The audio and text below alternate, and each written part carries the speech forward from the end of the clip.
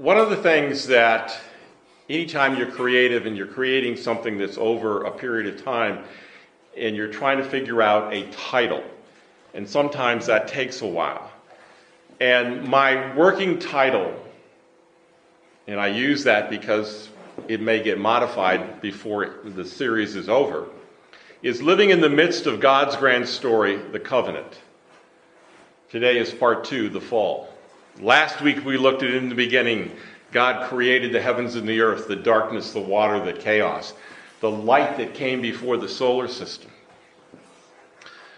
Now, the covenant is something that as we begin with Genesis 12, 15, and 17, is something that is that relationship that is so important. A professor, O. Palmer Robertson, writes in The Christ of the Covenants, the total life involvement to the covenant relationship provides the framework for considering the connection between the Great Commission and the cultural mandate. I would also include the covenant relationship bonds the greatest commandments, the love of God and the love of our neighbors. Now, I will probably tell a number of stories this fall that relate to 50 years ago, because 50 years ago is when I transferred to Covenant College. And it was 50 years ago that Francis Schaeffer came and helped me begin to understand my life. Now, one of the things we didn't talk about then, but we realize now, is that my generation, I mean, you're looking at a guy who next month, we're 69, right, Celeste? I have to remember, how old am I? We were the first generation to be raised with television. And I don't think any of us realized how that affected us, because that was just there. We didn't think about it. But see, we're not just the first generation to be raised with television, we're the first generation to be raised with television advertising. Now, advertising wants to motivate you to change, to buy something. It gives you ideas. And I remember, the idea of being popular. Now, I was a kid who had what we referred to as acne, blackheads, all kinds of things. And my parents took me to doctors.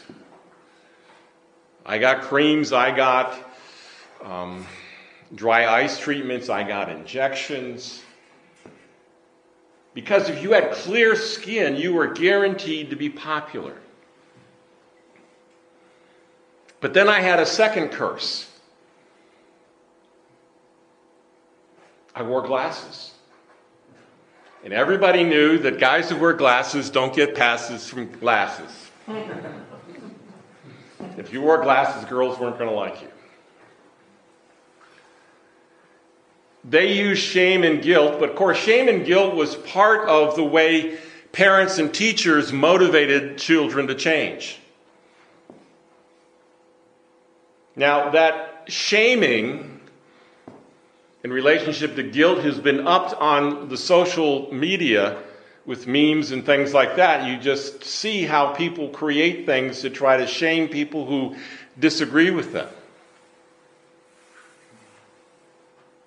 We know that sometimes when young people or anybody is shamed, that it can drive them into hiding out, depression, and sometimes suicide.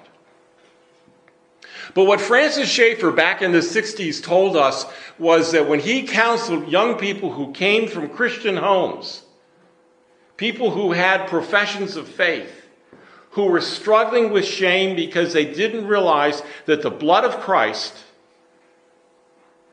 covered both guilt and shame. Now, he also helped us understand the difference between the shame that comes from true guilt that we're going to look at today, and the shame that we refer to as social shame, the shame that society would put on you. Now, I love my parents, but I grew up with a phrase that you ought to know better because you're a McFarland. Those you ought to knows. or McFarland's don't do that. And I realized there were a lot of things that I was supposed to know that I didn't know. So when I was a parent, I was going to try to what I call preempt with my 3 daughters, even if it meant I would embarrass them. But I think that we as a Christian community, both for adults and for children, because we know that shame is not something that is just for young people or for 20-year-olds, it's for all of us. You see these commercials for, people that, these companies that want to help you figure out your retirement with the money that you have. And there are articles that saying that retirement for a lot of people is never going to happen because they're always going to have to work to have the money. And that depresses people, that shames them, because retirement is one of those goals, one of those at the end of the rainbow money pots that people are supposed to access to allow them not to have to work. And so they struggle with their feelings, with those negative feelings. Now, one of the things about shame is it often comes from what we think of as misinformation, the false messages from society. Now, we're going to look at the origins of what I think of as disinformation and shame in this passage in Genesis 3. But it's something that I think that we need to be able to talk about. In my own life, when Schaefer raised that image, I don't think I fully began to understand how much it had affected me until almost 5 years later in the middle of my theological education at seminary. That these things take time to be formed, and they take time to undo. But the sooner we can get people talking about this within the Christian community, within our families, to be able to say, hey, I think I got an issue. People at school, people at work, people on the commercials, they're saying these things about me, and I don't know how to deal with it. I don't feel like I'm a success.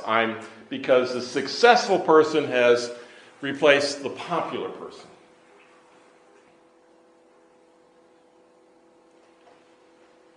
One more illustration before we get into the text. Recently, and this is one of those things when you read these stories and you don't know how deep to go. A young pastor with a beautiful wife and 3 wonderful children committed suicide. I've been in presbyteries that have had to deal with the suicides of pastors. That is one of the reasons. Think about this in terms of a relationship with your pastor. That you have $1 million insurance policy in case they die for any reason. Because you don't know. Because people, particularly pastors, can be very good at hiding things. See, that's what happened to Adam and Eve, right? They hid. People hide from their pastors hide from their congregations. For a while in the United States Army, among the officer corps, in other words, you have people who drive tanks, people who build bridges, people who do this, people who do that, and they're chaplains. The chaplains had the highest suicide rate of all officer corps in the United States Army. Because they couldn't deal. They couldn't figure out how to go public. They couldn't hear what I'm going to tell you about, is they couldn't hear the voice of God saying, where are you? God knows that we're naked. We can't hide from Him. But we have to be willing to say, I sinned. I need the shed blood. But let's look at this text. See, we live with the results of misplaced faith and disobedient choices on account of Adam and Eve. But God always covers us with His grace and the shed blood of the Lamb.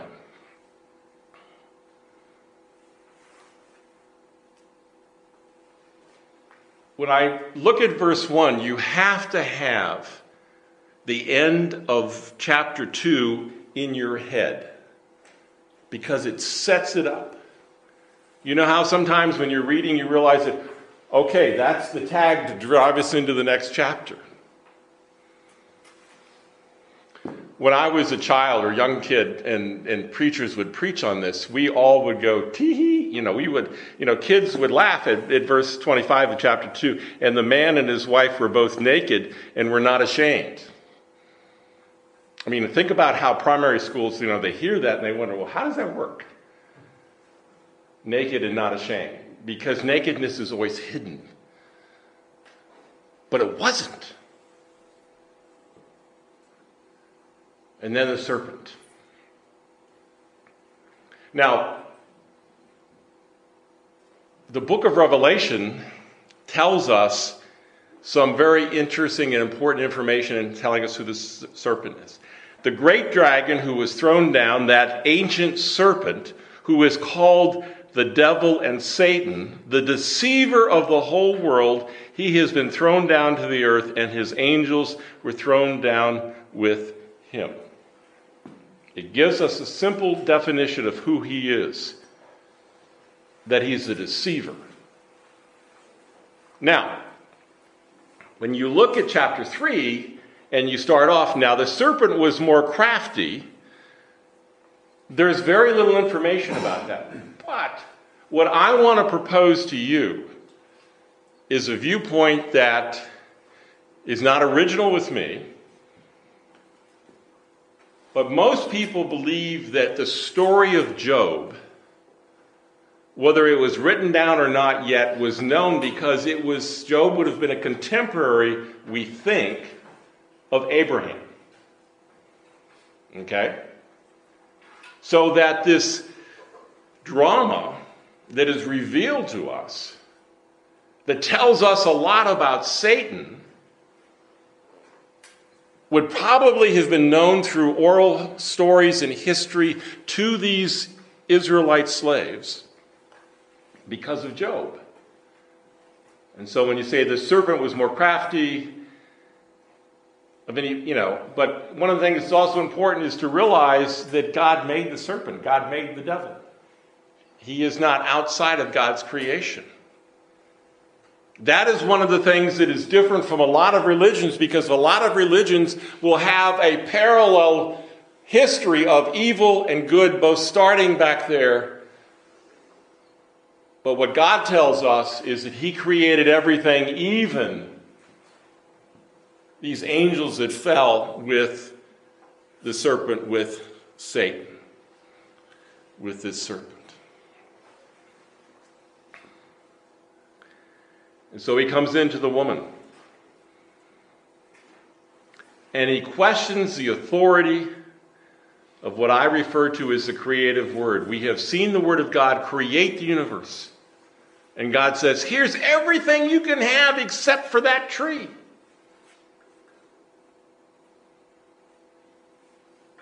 Now, since we're the children of Adam and Eve, we know that, of course, if you tell a child you can have all that bubble gum but don't eat that one piece, that one piece is what's going to want, isn't it? That's not the way it always was, but in Adam and Eve, when the question of the authority of the creative word, and we need to realize that all sin begins with the questioning of the authority of the one who created us. The question of the alternate sources of authority, the idea of casting doubt. See, that's what the serpent did. He cast doubt. See, one of the things that Francis Schaeffer would tell us was that when he talks to young people who live with all this shame and depression, he would say the problem is that they're living in an area of doubt, that the Word of God, the clarity of His promises, has not broken through to control their lives. They're allowing these other noises, these other voices, not necessarily to say it's wrong, but just to question things, just to create the deceptions. Because remember that the devil, Satan, is the deceiver of the whole world. Remember when he came down and tried to deceive Jesus 3 times? 3 times Jesus responds with the word of God, then he goes out into the desert. He's a deceiver of the whole world. And mankind followed his lead. Now, the passage that is most definitive about this is from Romans 5, beginning in verse 12, when it says, "Therefore, just as sin came into the world through one man, and death through sin, so death spread to all men because all sinned. For sin indeed was in the world before the law was given, but sin is not counted where there is no law. Yet death reigned from Adam to Moses, even though those sinning were not like the transgression of Adam, who was the type of the one who was going to come." Because remember, often there is that type of the first Adam and the second Adam. First Adam fails in rebelling against the word of God. The second Adam, Christ, is obedient to the point of death and sacrifice. That in Adam and in Eve, all of us, that is where our sin nature comes from, that needs to be changed by the shed blood of Christ, by the Holy Spirit. You see, it's out of that there is this alienation in this very simple description. They know they're naked. They sew together fig leaves for a loincloth, and they try to hide from God because they hear God coming. Because God's been coming and they've been talking. God's been probably explaining, here's how the world works. Here's, but they're hiding. Because they realized that they were naked. In other words, there was all of a sudden this alienation between a husband and wife because of sin. And now they're collectively trying to hide from God. Because we know from Romans 8 that all of creation waits eagerly for the revealing of the sons of God, for creation was subject to fertility, that indeed it groans waiting.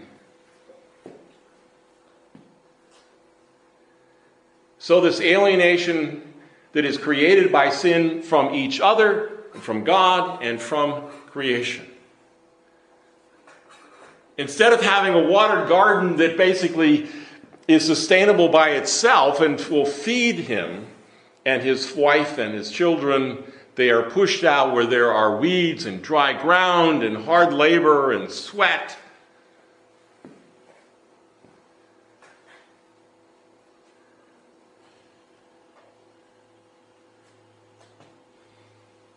But this aloneness that is created because of sin and because of shame, because you've got the guilt that you really have disobeyed God, and you have the shame that you feel because you have disobeyed God, causes you to be alienated, to hide. But yet it is God in his grace who doesn't just destroy everything. They died, they're dead, they're gone, they're buried, put back into the dust, let's start again. No.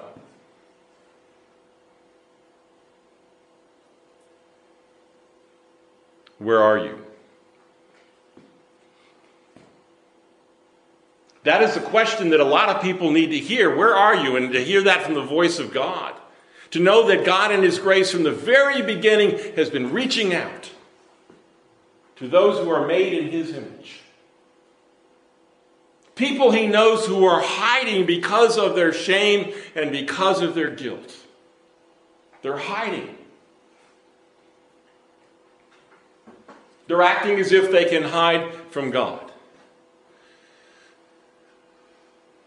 There are people who think about traditions. Have you ever wondered where hide and seek comes from? It's a game that evidently is universal across a lot of civilizations, a lot of families, a lot of communities, a lot of villages. Hide and seek. Now, we can't prove that its origins are in Genesis 3, but you can see a lot of parallels. Kids are hiding in boxes behind corners, all kinds of places, and then somebody comes looking for them. Somebody comes to seek them. You see, that's one of the things that is so precious and powerful, that we have a God who seeks rebellious people deserving of death. That he comes and he communicates because he's looking for them. There are a lot of people, and I saw some statistics that said, in Japan, 9% of the population says they're lonely. In the UK, it's 22%. In the United States, it's 23%. That loneliness, hiding from other people, not wanting to interact with other people, is becoming, both in the UK and in the United States, what they call a public health crisis, because people who are lonely, who hide from other people, that affects their health, because it affects their mental health.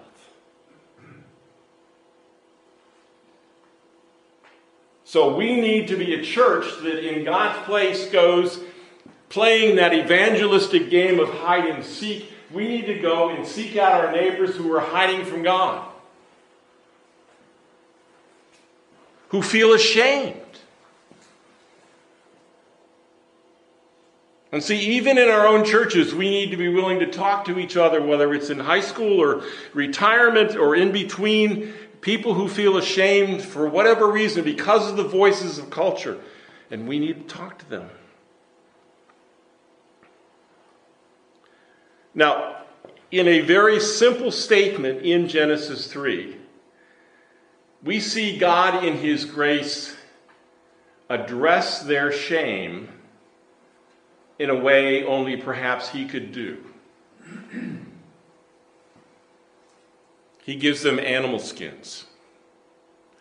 God sheds the first blood in his creation to cover the shame of Adam and Eve.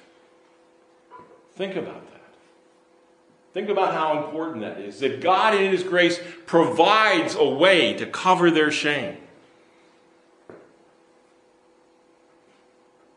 Because that's going to be the shame that for the rest of history people are going to struggle with. Trying to hide from God. Trying to hide from each other.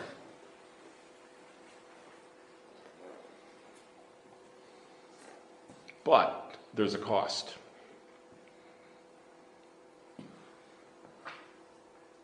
They're cast out of the garden.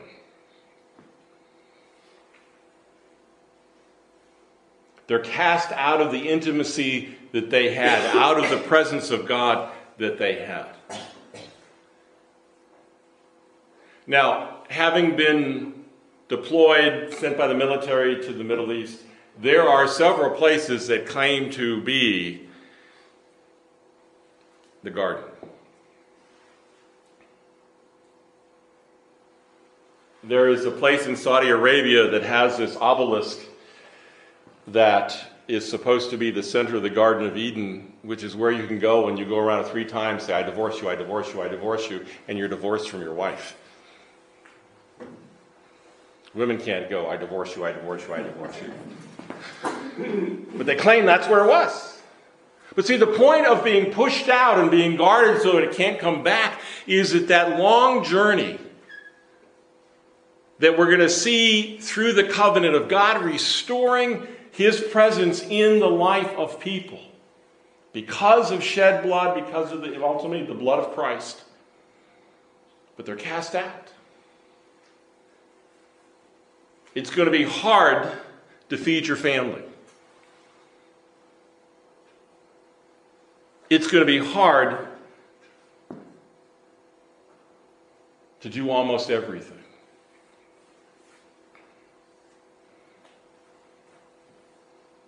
Now, we know that the shed blood of Christ covers our guilt and our shame. See, I think too often preachers like me don't talk about guilt and shame. And so people don't hear that their shame is supposed to be pushed away. That you're not supposed to be ashamed. You're not supposed to listen to a culture. I mean, imagine what this is saying to people who were slaves and have been slaves for 400 years. God has reoriented them in terms of you're not a slave, you are made in the image of God. And I'm going to free you.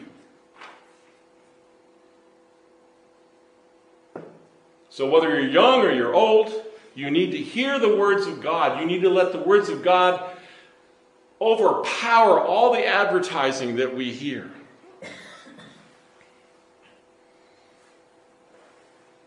You know, when Francis Schaeffer exposed me to the idea that we are, in our consumer culture, we're created to move forward by shame. Oh, I've got to have that car. I've got to have that house. The cynical idea of the trophy wife is one of the worst expressions. But you see, one of the things that happens to pastors, remember I talked about pastors and suicide? There's a new kind of pastor, for better or for worse, and they exist, called the celebrity pastor. And there are books on how to be there. I mean, one, you have to have, not one, but several books on the New York Times bestseller list. Your church has to have over 2,000 people. You have to be a speaker at a minimum of 4 conferences a year. You have your own YouTube channel. And you have other material that for your church. Your church music program has their own programs and things. Because we bought into the lie that bigger is better. Louder is better. Popular is better. See, it's about the presence of God in our lives, whether that's Adam and Eve or whether it's 2 or 3 are gathered together in my name.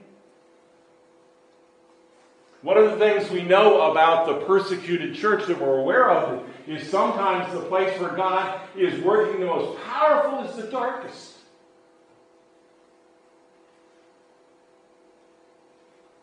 Against incredible odds, people are Christians and are becoming Christians. China can't figure out what to do. They destroy their buildings, they imprison their pastors.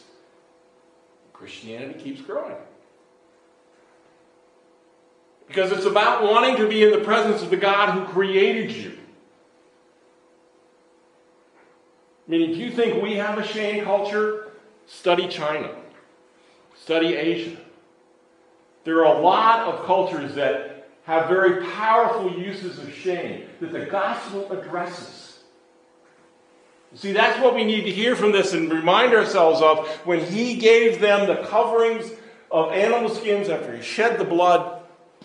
It was to cover their shame as well as to pay for their guilt.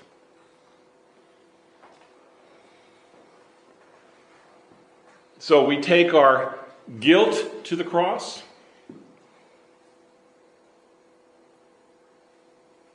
We take our guilt to the cross because we need to hear the voice of Scripture that you are forgiven because of the shed blood of the Lamb of God, Jesus Christ. Your sins are forgiven. And any kind of shame, true shame, false shame, shame from the culture, we know that Christ took on our shame. And I need to ask my question when I think about shame issues is, whose voice am I listening to? Am I listening to the voice of God? Am I listening to the voice of Jesus? Am I listening and reading the Word of God that says that my shame is covered and that is not my identity? Now, as someone who continues to work through those issues, it's a journey. It's not something that you arrive at a place, you get to milestones and you keep going. Because you keep living. And the voices in the back of your head from long ago come forward. But yet we need to let the voices of grace, those voices of God, that in this picture, remember that God has provided you a covering in Christ. So you don't have to be guilty or ashamed. But more important is that God has reached out and said, where are you? He's come looking for you. Is this not the shepherd who went looking for the one sheep while the 99 were at home?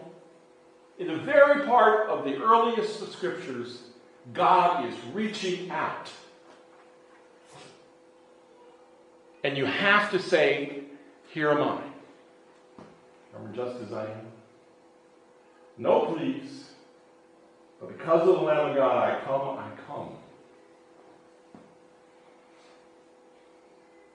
See, we need to be a community that goes out and represents God and says, where are you? But we need to be a community that when people say, I feel ashamed that I'm hiding, that we can point to the shed blood of Christ, we can point to the Word of God and say, your shame is taken away. That's not who you are. It's a powerful story. Yes, we live in a fallen world. We live in a broken world.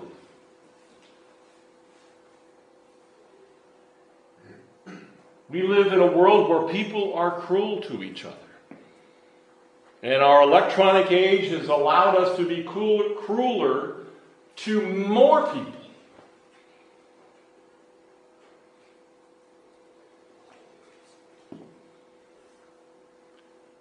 You know, as we look and we understand about Facebook and they say it makes people lonely, it makes people jealous, we need to hear the voice of God. We need to hear the one who comes and says, where are you? When you're lonely, when you feel isolated, when you feel unloved.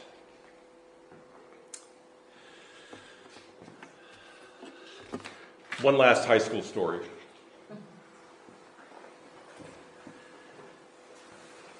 I went to the smallest high school in Los Angeles. We only had 623 kids in our class.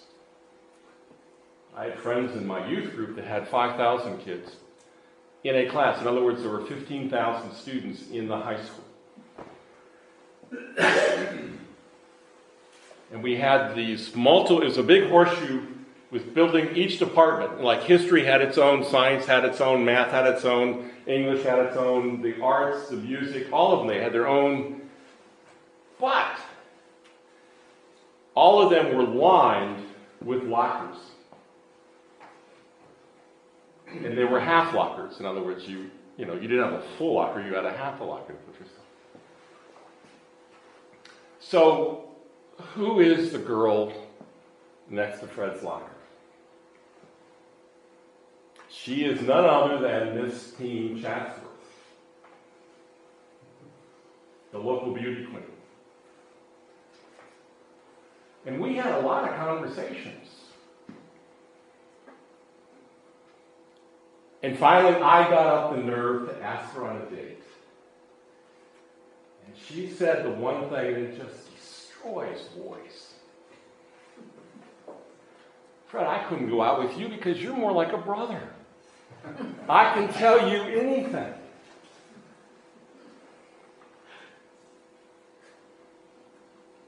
And as a senior in high school, it was like, well, that's how the world works. You can share secrets. But if you're going to go out on a date in public, you're going to have a public image. So the kid that's dealing with acne and glasses. But we continued to talk. And I've always thought that God used those, because she wasn't the first and she wasn't the last that said that to me.